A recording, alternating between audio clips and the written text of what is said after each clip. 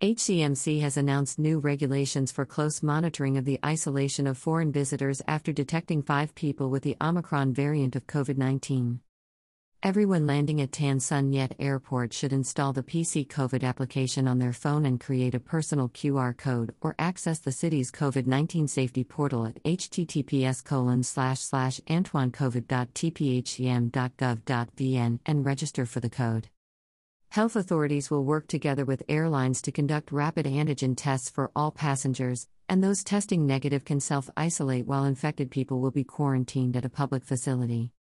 People who come to the airport to receive passengers should not travel in the same vehicle as them, and the latter must wear masks and keep their distance from others while going home or to hotels.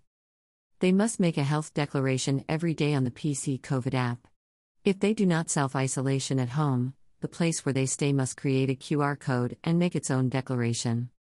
During self-isolation, 3 days for those who are fully vaccinated or recovered from COVID and 7 days for others. Foreign arrivals will also comply with all the requirements the government announced last month. They will have PCR tests on the 3rd or 7th day depending on their immunity status, and, if they test negative, will be required to monitor their health for another 11 days. Though free to move around, they should avoid large gatherings and crowded places.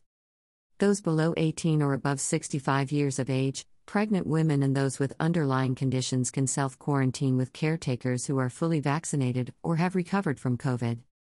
Vietnam has found 20 people with Omicron so far, all arriving from abroad. No locally transmitted case has been detected.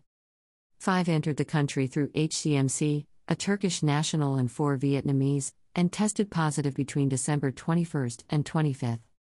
By Huc Han, VNExpress.net, January 1, 2022.